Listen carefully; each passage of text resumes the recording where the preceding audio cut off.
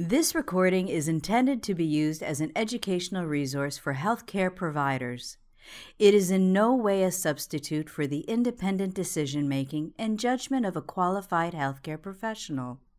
It should not be used to make a diagnosis or to overrule the advice of a qualified healthcare provider, nor should it be used to provide advice for emergency medical treatment. Thank you very much, Sonny, and good morning, everyone. So what I've been charged with this morning is to review the management of congenital diaphragmatic hernia over the last 3 decades, and it's a particular pleasure to do this because this is an area has been essentially my career in the 35 years I spent in sick kids. So I'm going to review 3 decades of management of congenital diaphragmatic hernia and how things have evolved and how survival has improved, but perhaps at some cost to the patients who actually leave the intensive care unit. So let me start with this man here, and to many people in this room, and Peter Lawson would recognize this gentleman instantly. This is Robert E. Gross, who was the father of pediatric surgery here, a remarkable man. For several decades, he was the surgeon-in-chief in Boston Children's Hospital, and he had many firsts to his name. He did the first ductus ligation, the first coarctation repair. So he had many things to his credit, and one of the things he did was pioneer the management of congenital diaphragmatic hernia, and he published this paper in 1946 in the American Journal of Diseases of Children, a case series of 7 repairs of congenital diaphragmatic hernia with 100% survival. Now, no one has ever achieved that sort of survival in the succeeding decades, but of course the law of natural selection worked to his advantage because these were not postnatal diaphragmatic hernias. These were patients who'd survived for a period of time and that came to surgical attention. It's interesting, the post-op care consisted of a nasogastric tube and some high-flow oxygen, and that was about it. So he thought he had solved the problem of congenital diaphragmatic hernia, and to surgeons of his generation, it seemed an eminently surgical problem. You had a defect in the diaphragm, usually on the left side. The intestines were up in the left pleural space. All you need to do is a simple operation, pull the guts out, take the liver down, repair the defect, and the lung would expand, and the baby would oxygenate perfectly, and all would be well. But of course, as we now know, several decades later, it is far from a simple surgical problem. But certainly, when I started my fellowship in sick kids, it was the quintessential neonatal surgical emergency. So the baby was born, the defect was diagnosed shortly after birth because prenatal diagnosis didn't exist in those days, and the baby would be rushed to the PICU looking very blue, followed by the surgeon who was organizing the operating room, so the baby would go straight to the OR, repair the defect, and things would be better.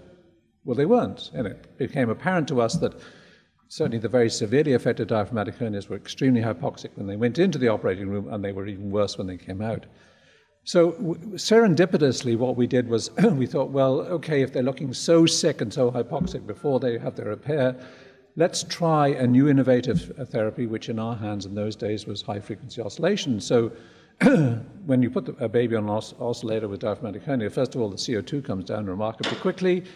The pH rises, the ductal shunting, at least temporarily, seems to improve, and the baby seems to improve somewhat. And it gave us time to think about, well, perhaps we shouldn't go directly to the operating room. But of course, to persuade a surgeon that he didn't need to do an operation right away was somewhat problematic. So with Hiro Sakai, who was one of our Japanese fellows who was with us at the time, we started to do some measurements, and what we did was measured compliance, because it was apparent to us that after the defect had been repaired, the diaphragm was pulled down, that the closure was frequently very difficult, and the compliance probably was worse after the repair than was before. So you can see in this small case series, which we published in 1987, we showed that if you looked at the compliance, chest wall compliance pre and post, in most cases it became worse. And a worse compliance translates obviously into higher CO2 and a demand to increase ventilation. So we managed to persuade the surgeon that this was actually not an urgent surgical situation because we could improve the baby at least temporarily, and persuaded them that they could do a delayed or deferred surgical repair. So in that period, we developed this delayed surgical repair strategy. And it became apparent to us that this is obviously not a simple surgical problem. This was a problem of maldevelopment, and it was not only maldevelopment of the ipsilateral, or frequently left-sided lung, but there was maldevelopment of the pulmonary vascular bed in terms of reduced pulmonary vascular bed, high pulmonary vascular resistance, which was responsible for the right-to-left shunting.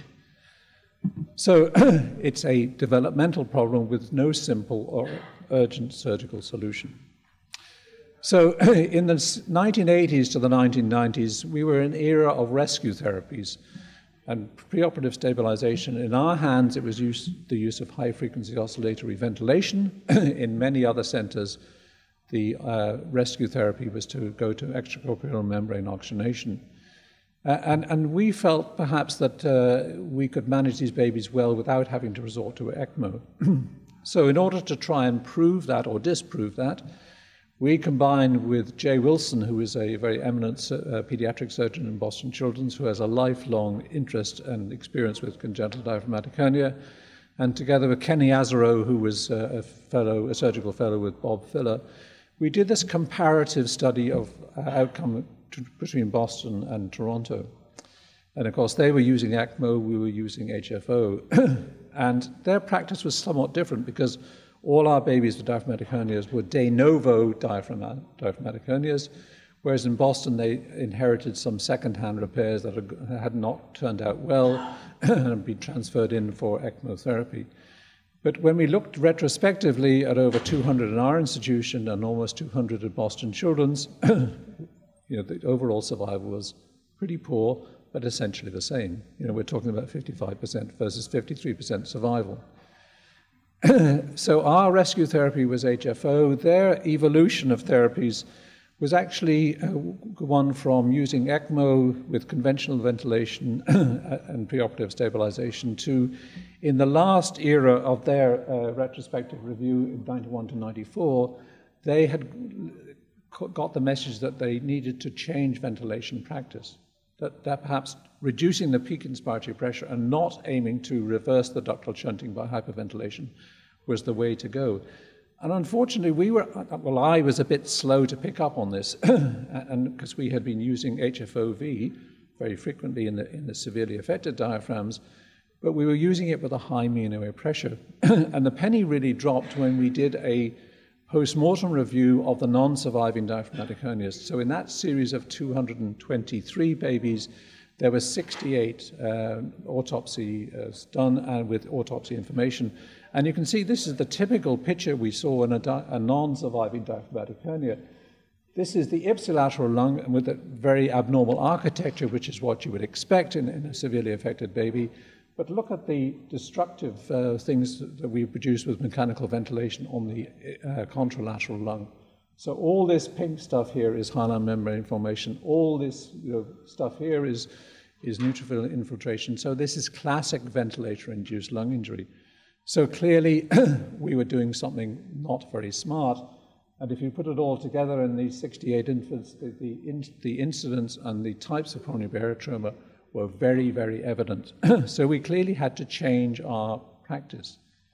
And so we got the message. At the time, we were using pressure-limited ventilation, bring the airway pressures down, stop focusing and worrying about the ductal saturation, especially the post-ductal saturation, because it's rather meaningless.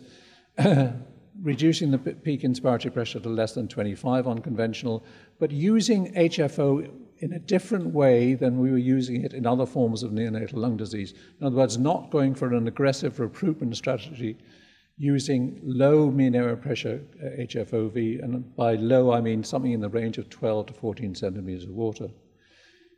The use of ECMO in our institution was very infrequent, but other institutions, they adopted the philosophy that no baby can die with diaphragmatic hernia without at least one ECMO run.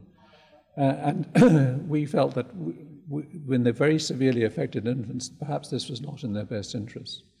But at the time, also, there was appearing on the horizon an attempt at prenatal intervention.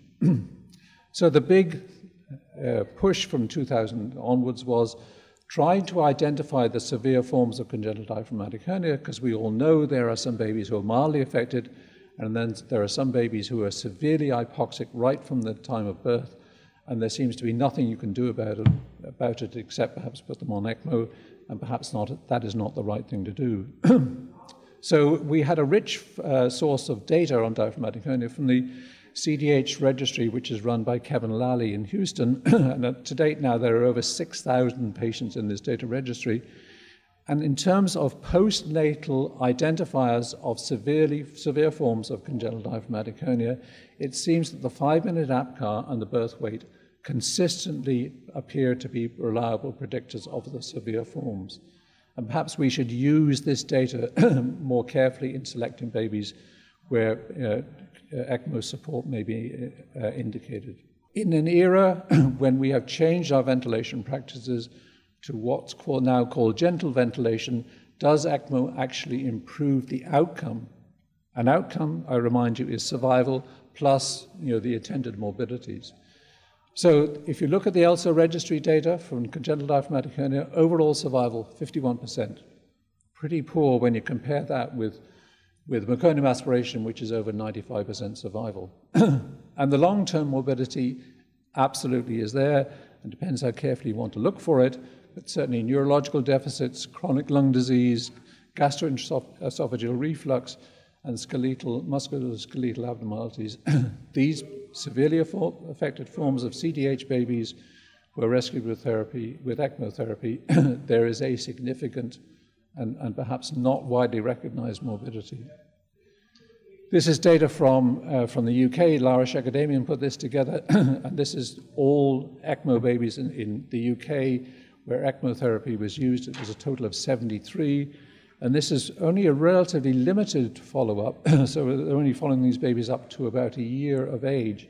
But you can see in this 73 babies that went on ECMO, first of all, the survival was pretty poor, and the number of alive is down to about 50%. But then when you follow these out, neurodevelopmental abnormalities and musculoskeletal and other abnormalities. So how do we make progress and improve morbidity? Well, when I wrote this paper several years ago, I advanced the thesis that CDH was a cardiorespiratory disease. And we need to look at things like pulmonary vasodilator therapy, but we also need to use echo to assess the effect of pulmonary vasodilator therapy on right ventricular function and find out the status of the ductus and perhaps use prostaglandins to maintain ductal patency.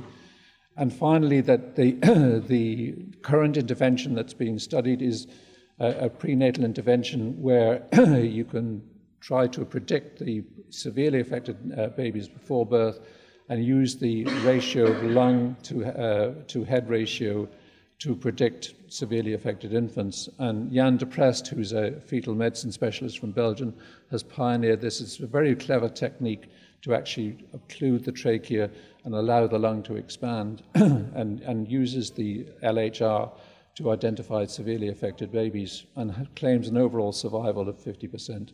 And this is how they do it with prenatal ultrasound. So finally, where are we now? I think we're in an era of prenatal diagnosis. Most of these are diagnosed prenatally now. We use APGAR scores to identify high-risk patients, keep the airway pressures down with conventional ventilation, the use of HFOV with low mean airway pressures, target the preductal saturation, and don't use hyperventilation, delayed surgery, use of cardiac echo to assess the PA pressure and status of the ductus, ECMO for selected patients, and expect an increase in morbidity and length of stay.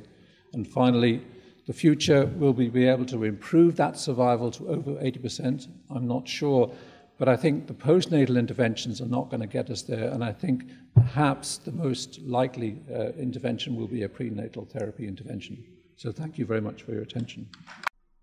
This recording is a production of Open Pediatrics, a free and open access resource for pediatric clinicians worldwide. For more pediatric care materials or to join our global community, please visit our website at openpediatrics.org.